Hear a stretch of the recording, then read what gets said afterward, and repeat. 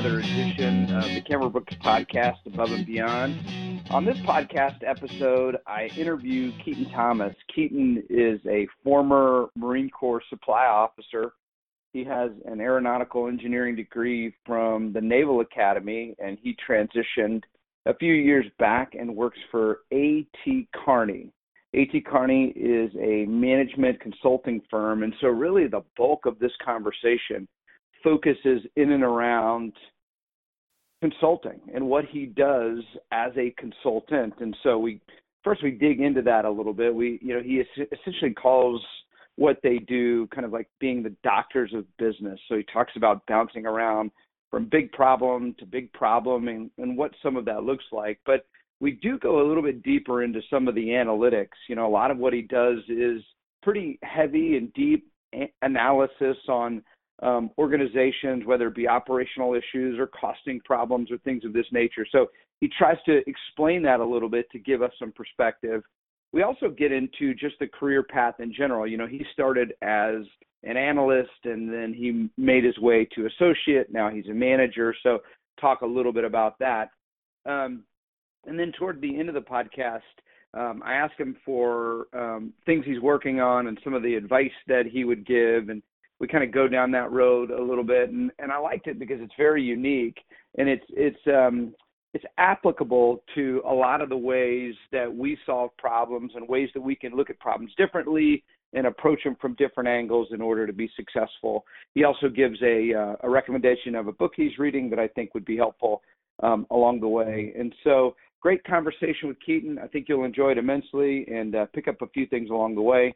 If you want to know more about Cameron Brooks, two great places to go. You can go pick up a copy of PCS to Corporate America on Amazon or go straight to our website, Cameron-Brooks.com. Tons of open source material.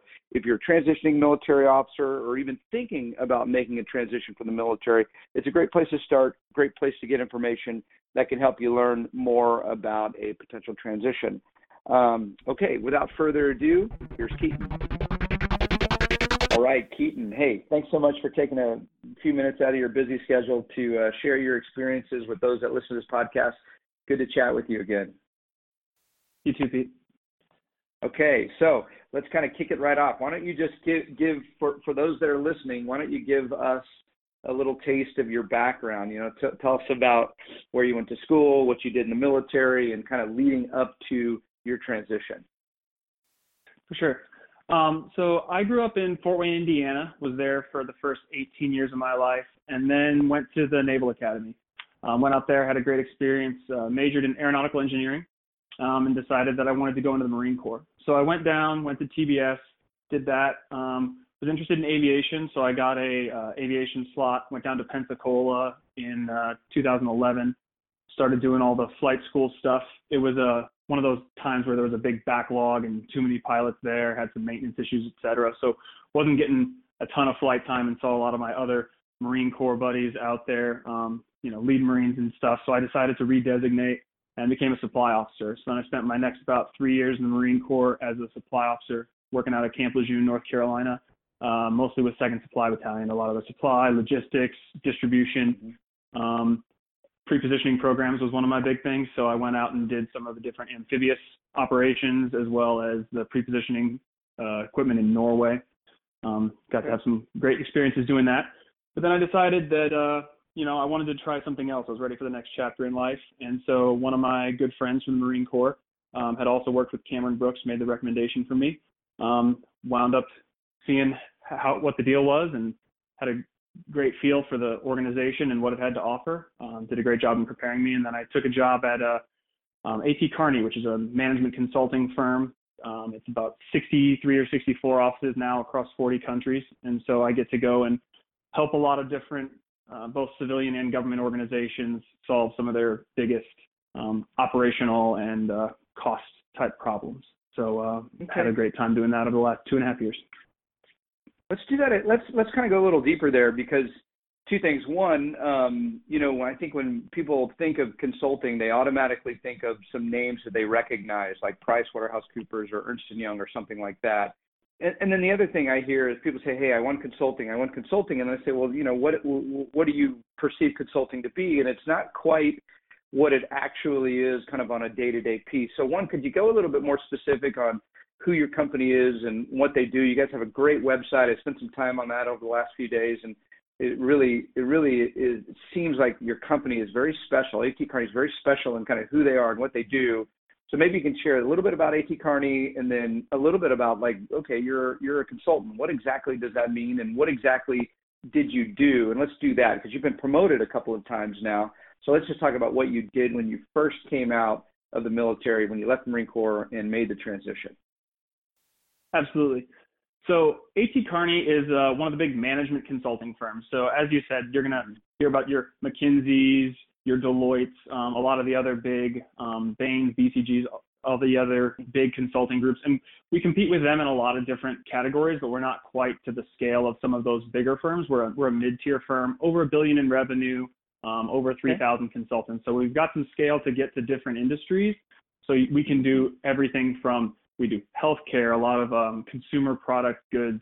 Our government practice is growing. We do a lot of automotive cost reduction stuff, a lot of telecommunications, all around the world. So there's a lot of different things that we do. The easiest way that a lot of us like to explain it is we're basically the doctors of business, where somebody, if you get sick, first you'll try your own first aid and you'll, drink your water and take a Motrin or something like that. But once you get to the point where you can't solve it yourself, you're going to go to the doctor who's going to be able to have a different set of tools that they can bring to help you get better. Well, that's basically what we try to do for businesses. When it's something that's just outside the scope that hasn't seen that type of problem before, since we just bounce from big problem to big problem, we've seen it more and can bring that other perspective. It's a great firm. I'm a humongous fan. I think we've got a great environment, very collaborative, very collegiate. It's a great time. So when I first came to A.T. Kearney, I had no idea what consulting was. I thought these consultants are just guys who come in the room and sit in meetings and talk about a bunch of stuff that they may or may not know. Like, I didn't really understand what it was to be a consultant. So I got to find out firsthand. So when I came in as a senior business analyst. So I did not have a master's degree. So I came in at a position between what we would hire someone out of undergrad and what we would hire someone with an MBA, because I had that real world experience, but I didn't have the full business knowledge that you'd get from an MBA program. So I came in and was doing a lot more of analytics. So there was a lot of kind of spreadsheets and thinking about problems and framing approaches, but it was nice because you have the manager and the associate over you that have a little bit more experience to help guide you through that process. And then just the in general consulting approach of like understanding the problem, developing a baseline, hypothesizing, and then going through analysis to test your different hypotheses to figure out how you can solve a solution, how you can optimize a network, things of that nature. So then I enjoyed that, and it was great. And so that was where I was really more focused on being handed the problem, kind of given most of a structure and kind of just having to execute it. Did that for about 9 months, and then I was promoted to an associate, which is the role that you'd come in with an MBA. So then I got to the point where I'm more structuring the problem. Instead of just trying to do the analytics, it's more, hey, here's the problem, come up with an approach. And you still have those managers and those partners that you're working with who are going to bring in their experience to help guide you through structuring the approach, but got to get into that like next level problem solving. So I think it was a great ramp up period of time for me to get my feet wet. And then just recently, a few weeks ago, I was promoted to manager. So now moving up to the point where I'll have a series of associates tackling the individual problems, and then I'll be doing a lot more of the hiring coordination with the client, as well as assisting the different associates and junior members of the team in bringing all the analysis together to solve that bigger, higher level problem. Excellent. And congratulations, by the way, on your promotion. I saw that this morning when I was looking at your LinkedIn profile, and that's fantastic. Because that's, I don't know, maybe not, but boy, that seems fast, Keaton. You're in the senior business analyst job for less than a year. You're doing the associate job for a year or so, and now you're already off to manager. That feels fast to me. Is that fast? So yes, it is. Actually, that's one of the things that A.T. Kearney as a firm has been trying to do to continue to incentivize collecting top talent, is to shorten that period of time to partner and allowing a larger differentiation between those who are ready to move forward. So that's been something that's been great organizationally, as well as I think that's something that the military sets you up for incredibly well. One of the things when I was interviewing that they kept asking me was, Keaton, you're a company commander. You're in charge of 120, 130 Marines. How are you going to deal with being the lowest person on the totem pole? And I was like, I can't wait, because now I'm only responsible for my mistakes, which I thought was great. But it was it was good to come in at that level though and learn those hard skills of the analysis and the structuring things. But then as I started to progress, it really just moved me right into what I had already known. I had originally, when I came out of the military, thought I wanted to just go into operations leadership type roles. And so that's honestly where I'm getting to now. So I feel like as I grow, it only accelerates, because I'm now able to pull in more of those soft skills that somebody else who had maybe gone straight into business doesn't have the type of experience and can't progress as quickly at those tiers, which is kind of where I'm at now. I definitely want to ask you about, your decision to do what you're doing versus what your Marine Corps experience was pointing you to, and some of the conversations we had. There's just so much to dig into relative to everything you just said. I want to ask you a couple of follow-ups, though. The first question I want to ask you is, so you came into the senior business analyst role, and you were doing kind of heavy data, heavy analytics. And of course, you're an aero engineer from the Naval Academy. You had some supply experience from the Marine Corps. So, you had the aptitude for analytics through, your intellect and your undergraduate degree. And then certainly you had some of the analytics doing some of the supply work that you did in the Marine Corps. So I'm trying to formulate the question. I mean, can anyone just go in there and do it? Or do you feel like, based on your experience, you were set up to go, do these deep dive analytics? Did you, how steep was your learning curve? I just want to hear more about, that initial role, the challenges of it, how you were able to overcome it and be so successful so quick. Absolutely. So yes, there's a large, I would say we have a large number of engineering majors that wind up coming in at the junior ranks into the firm because of the analytical aptitude. So I definitely would encourage anyone who's interested in this type of a consulting career that you definitely get familiar with, particularly Excel, because most of our clients don't have MATLAB or C++, and if they do, they don't really want to operate in those for normal day-to-day types of business decisions. Like getting into Excel and getting comfortable with, working the numbers, and once you get a big data set, how do you actually like pull something out of it and use it? And those are some of the things that I started doing in my job when I was still as a supply officer in the Marine Corps. I just saw things with this big data sets, and I'm like, this is inefficient. We have individuals going through and trying to sort things. Like, how do I find a better way? And if you're the kind of person who always asks yourself, like, how do I find a better way, and enjoys getting into the weeds and trying to find a better way to do it, that was a lot of what it was to me. So like, it was an easy transition in that regard, but it definitely want to have that analytical aptitude, as well as consulting is just as much a business about people as it is about the numbers, because building the client relationships and getting them to actually buy into your solution and be ready and eager to integrate it is just as important. Because we don't actually stay through many of our integrations. We come in, we do our analysis, we make our recommendations, we help to develop a plan for execution, but we're not on the floor necessarily at every place where this process will get rolled out. So then building that collaborative relationship with your clients and getting their buy-in, which is another skill coming straight out of the Marine Corps.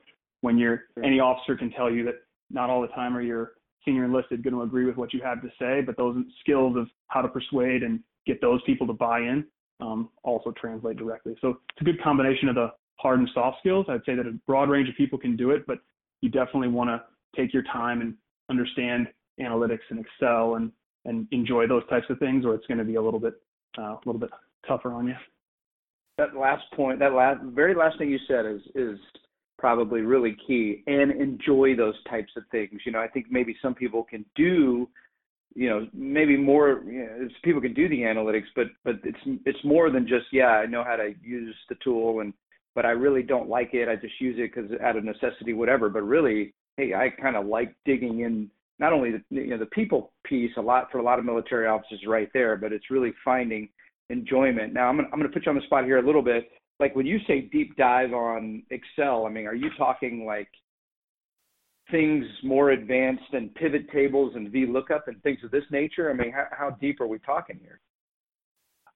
It depends on the client situation. There's going to be plenty of problems that you can solve with a bunch of VLOOKUPs and pivot tables, but sometimes it's going to get more complex. So one of my more recent projects, I had to do Monte Carlo simulations, and I had no idea what that even meant because when I first was handed this task, but basically they said, hey, I need you to do basically this scenario analysis and determine, we basically had 5 different competitors in this competition and had to figure out which characteristics were more likely to make someone win based upon how we scored them. So it's like a selection process for an acquisition. And so we're going through and have to change all the different levers and run through thousands of different scenarios of if these different people perform to these different expected levels, who's going to win, how often, what do our winners look like, what percentage of the time. So I built an Excel model that did that. So it got into macros and a little bit of VBA scripting and things of that nature. So that's more the high end versus the pivot tables, index matches, things of that nature that you'll use more regularly. But if you have the ability and can start looking into those more complex things, that's the upper limit of, I'd say, what we get into. When it gets beyond that level, we bring in our specific procurement analytics group that will take it to the C++ type of coding stuff. It's interesting because, even VLOOKUP and pivot tables, are considered somewhat advanced, but in your situation, that sounds fairly routine and day to day, so that's great. That is super. And I just read about Monte Carlo simulation literally within the week. But for you to say that is pretty interesting. Although when you started going down it, I felt like I was getting a little bit lost there. So let's pull it back. Let's pull it back a little bit.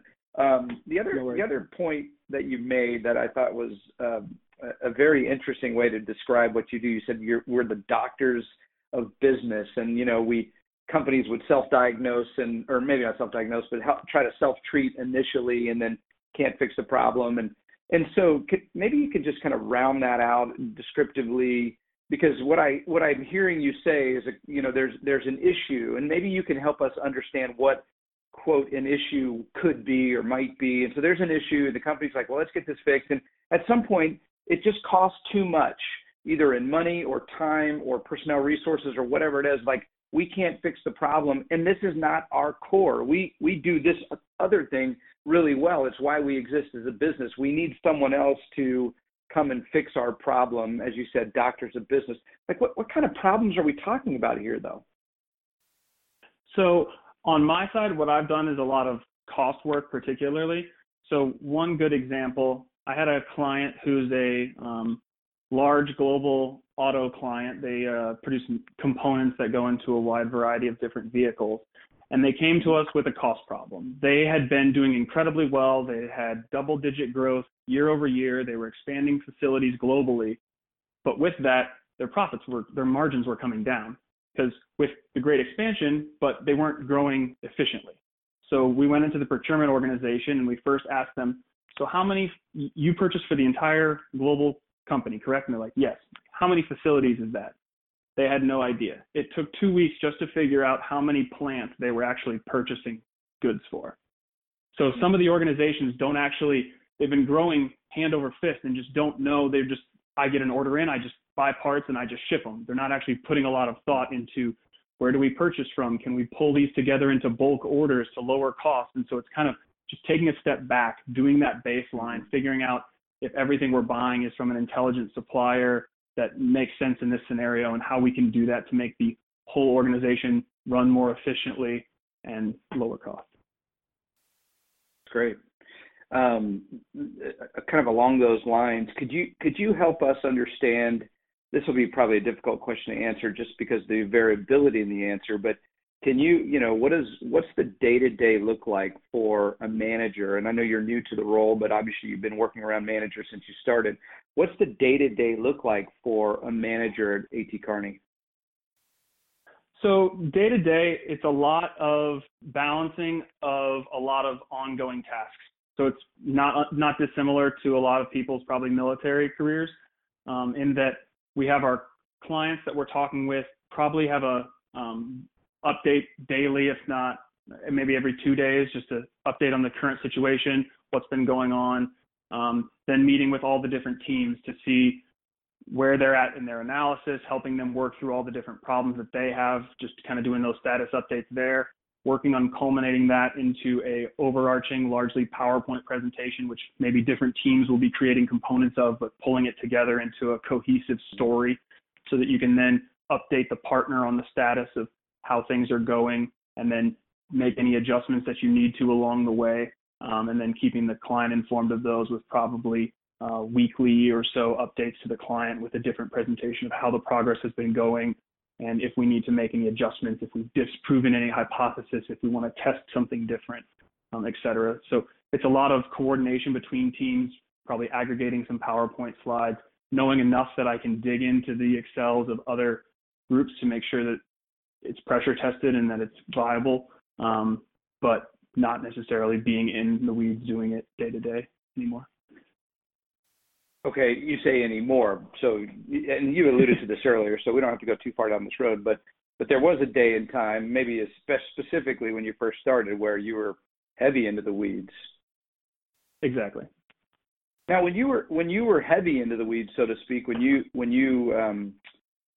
came in as a senior business analyst, were you on a plane Monday, coming home Thursday? Is that generally what you're doing now? What does the travel schedule look like for you as in consulting at A.T. Kearney? Yes, that is accurate. So every Monday morning I jump on a plane. I'm home usually every Thursday night. It depends on where the client is. So some of our projects will be local, so it depends somewhat on where you want to live, because there's a good amount of flexibility with where you live, considering we do travel to our clients. So being in defense, I do a lot of my work in defense, but not all. So having lived in DC, there were a good number of local projects in DC, so I could have gotten staffed on some of those and just gone into our normal office on a regular basis, but I opted for the, traveling projects, and was largely gone Monday through Thursday. So it somewhat just depends on what clients you get. That's the normal rhythm for us. So you're killing it on airline points and hotel points, right? You're just on the road. Yes, and which meant I had a very lovely vacation a week or two ago that was all paid for on point. So there's also perks to that. Yeah, that's right. There's a sacrifice, but there's a payoff on the other side. So and you like you said, you opted for that. So is that what you wanted? You wanted to be on the road. You wanted to be at the client site, kind of doing that whole thing. Why did you opt for that? So a couple different reasons. One, I like the idea of getting into the client side. I didn't want to be a person who just sat in a cubicle and punched away at numbers, although I do analytics a good amount of the time.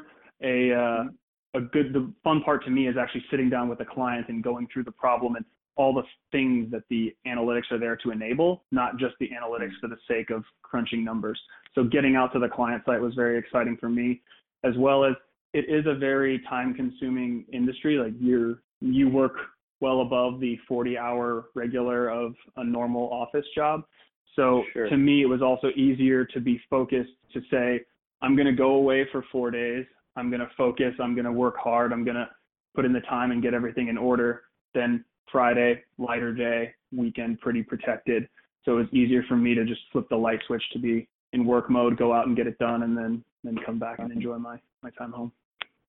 So what is Friday? So you're in your home. I assume you're in your home office on Friday. So that's catching up on emails, returning phone calls, managing expense report. I mean, what does Friday look like? Yeah, it's a lot of those things. So all the client work will still continue as normal, but a lot of the clients will try to schedule most of the heavy lifting to not be on Friday as well. But then, yes, there will be your weekly expense reports, your timesheets. Then there's a lot of other firm activities that we'll do to help spread knowledge across the firm, because part of the advantage of a global consulting firm is that you can take and share everyone else's experiences. So we have different events that they set up for us to be able to mix and mingle and share experiences and approaches, which help out a lot in those types of endeavors, as well as we have a lot of national training days is what they call them, but it's just constant ongoing training that the firm sets up for us to do largely on Fridays to learn about segments that you may have no experience in. For example, I did one all in the evolution of payments and how transactions work and processing through banks and all those kinds of things, just so that if in the future I wanted to go work a project in a completely different industry like banking, you've got at least enough of a background when you hit it day one, you know something and you're ready to go. So a lot of those ongoing trainings as well. That's great. I'm going to change gears on you here. I wanted to talk a little bit. I know that A.T. Kearney has former military folks there. Of course, when you came to the conference and interviewed, Tyler was a Navy nuke that was in the Air Force. And so what's your exposure to other JMOs? Is there a formal or informal, kind of military group that meets? Do you guys mentor each other in that way? What anything like that on that front? Yes. So we call them affinity groups, but one of our affinity groups is for veterans. And we have a good number of veterans across the firm, some that work in defense, some that don't work in defense. But yeah, it's a good group. We meet together. There's certain meetings we'll have for like all America's meetings, and they'll have specific events just for those, as well as we help out and have our own sector on the recruiting side, because if we're bringing in other people with military resumes, it's probably better to have us review those because we can understand that resume better than someone who hadn't been. And then we just put together some other events for fun, just like we all got together and like 20 people flew up for the Army-Navy game in Philly. Awesome. And we had a big tailgate and everything. So I'm really sorry about that disappointing game. Fun. Sorry. I didn't mean to interrupt you. I was fun just say sorry for that disappointment. Hey, it was a good time. We sat in the sno. We had a great time. Yeah. Yeah, that was a some, snow you lose bowl, some. for sure. There's always next year. Yeah, that's right. Oh, yeah. Always next year. Love it. And are you, I know you're there now for a few years. Are you able to start mentoring some of those newer military officers, or just kind of, pouring into what they're up to? Have you started to do that yet? Yes, absolutely. So combination of different formal and informal roles, but when everyone's assigned to the firm, you receive a formal mentor who helps you kind of with like career advice and how to network and manage your way through the firm. Mine happens to be a West Point grad. So you may get assigned in that regard formally. And now that I'm a manager, I'll start taking on that formal role. I'm also on the team as one of the co-leads for our veteran hiring. So I do a lot of the initial mentoring conversations when people are interested, to talk them through the process and get them everywhere up through initial contact, through hopefully accepting an offer. And then just when they show up day one, being one of the guys at the front door, helping them find their way around and where to get their computers and all that kind of stuff. So we got a really good network of people that just help everybody out and make sure we're all know what we're doing. Gotcha. What do you, and this is related in a lot of ways, from your mentor, or really anybody that's further along in the organization and in their career, have you gotten any good words of wisdom lately that you can share with us? Anything that we can pass on to those who listen to this podcast? That's a tough one. There's always a lot of them. I think some of the biggest words of wisdom I've usually gotten is, we'll go through an entire analysis. We've spent months all working in one direction. And I've had a couple partners who will just be like, okay, stop. Like, we've been going the entire time in this one path. Let's stop and try to go at it from the completely opposite angle and see if we can debunk our own arguments. And so just kind of always taking that step back and not getting so lost going down the path you are, to keep your mind open to other ideas and make sure that you're looking at a problem holistically. I think it's something that stuck with me, just because it's so easy to get down a track and just keep going because you're getting results, or you're starting to get some data that's supporting your story. So you just want to keep going without keeping your mind open to the big picture. Or even progress, right? Okay, we're finally making progress. Why would we stop and go back and come from a different direction? It feels so, counterproductive maybe. Right. But it seems like that's some of the places where you can really reveal gaps in your theory, or et cetera. What do you think about that? Absolutely. 100% true. And also, there's a good chance if you're following down a path that may have been one that the company tried internally as well. So maybe we'll succeed in pushing a little farther than they had, but we're not necessarily finding that big looming thing because we fall in the same trap of them of following down the predictable path. So sometimes you just got to take that step back and look at that opportunity that everybody else has overlooked. I know that you're final question here. We like to ask these couple of questions here at the end of our podcast. I know that you've had the opportunity to be exposed to so many new things over the last few years and really grown professionally. Are you doing anything outside of work to grow? Are you reading anything? Are you listening to an interesting podcast? Are you focused on any classes to development classes or anything like that? What are you up to professionally or from a professional development perspective? So a series of different things. So when I first joined the firm, there was a couple-week onboarding class where they're teaching you basic consulting skills. And then, as I said, there's those ongoing trainings. So at first, I was focusing solely on that. I didn't want to be distracted. I'm like, I want to make sure I can do this very intimidating job well and efficiently. And so I was very largely focused on that for the first year or so. Then after that, I started looking in some of my firm's other opportunities. For example, they can send you back to get an MBA if you want to take off a year or two and go do a program. I'd contemplated that for a long time, and at this point have decided against it, largely because I didn't want to take the time off to go do it, because I was finally getting to the point where I was really in it, solving these big, complex, exciting problems, and didn't want to go back to 2 years of solving artificial ones in a book. And I felt like I was learning a lot just through my day-to-day. So I was like, but I still want to continue to learn many of the things that I would learn in an MBA program, even though I don't want to take the time off. So actually right now I'm reading The Personal MBA by Josh Kaufman.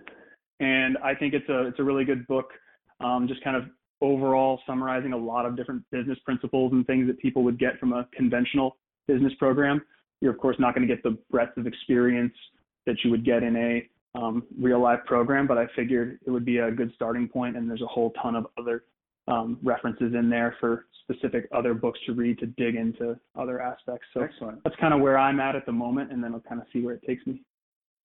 I've heard, I'm going to link that book to Amazon in the show notes. I've heard of The Personal MBA. As a matter of fact, it's someone else recommended it one time, and I've written it down, but I haven't explored it. But have you been able to, I know you're picking things up along the way as you read it. Anything so applicable that you're like, you know what? When I'm in front of the customer on Monday, I'm gonna drop this one on them and see what happens. Anything like that happen yet? I wouldn't say they're that profound. A lot of it, because he starts out very general to everyone. He doesn't want to start with the big details of complex financial problems, et cetera. So it's kind of level setting, getting you through all the basics of understanding things. So I would say at first it just more helps me formalize the things that I had seen on a day-to-day basis so that I could kind of wrap my mind around them from a, I guess, more structured, formal mentality. And then I think as I get farther on, because I'm about halfway through it at the moment, hopefully get some of those more specifically pointed, applicable moments that I can throw down on the table. Gotcha. Keaton, this has been great. I love hearing about your experience. I think just the detail that you've been able to give us today will provide some good insight into what does it truly mean to consider a consulting role. And I think the other thing that I really wanted to take away, and we didn't go as deep as I was hoping or planning to, just because of time's sake, but another point that I think is really relevant and important is you came to the conference thinking you most focused on your experience of operational leadership, and you ended up doing something completely different that you're thriving in a significant way.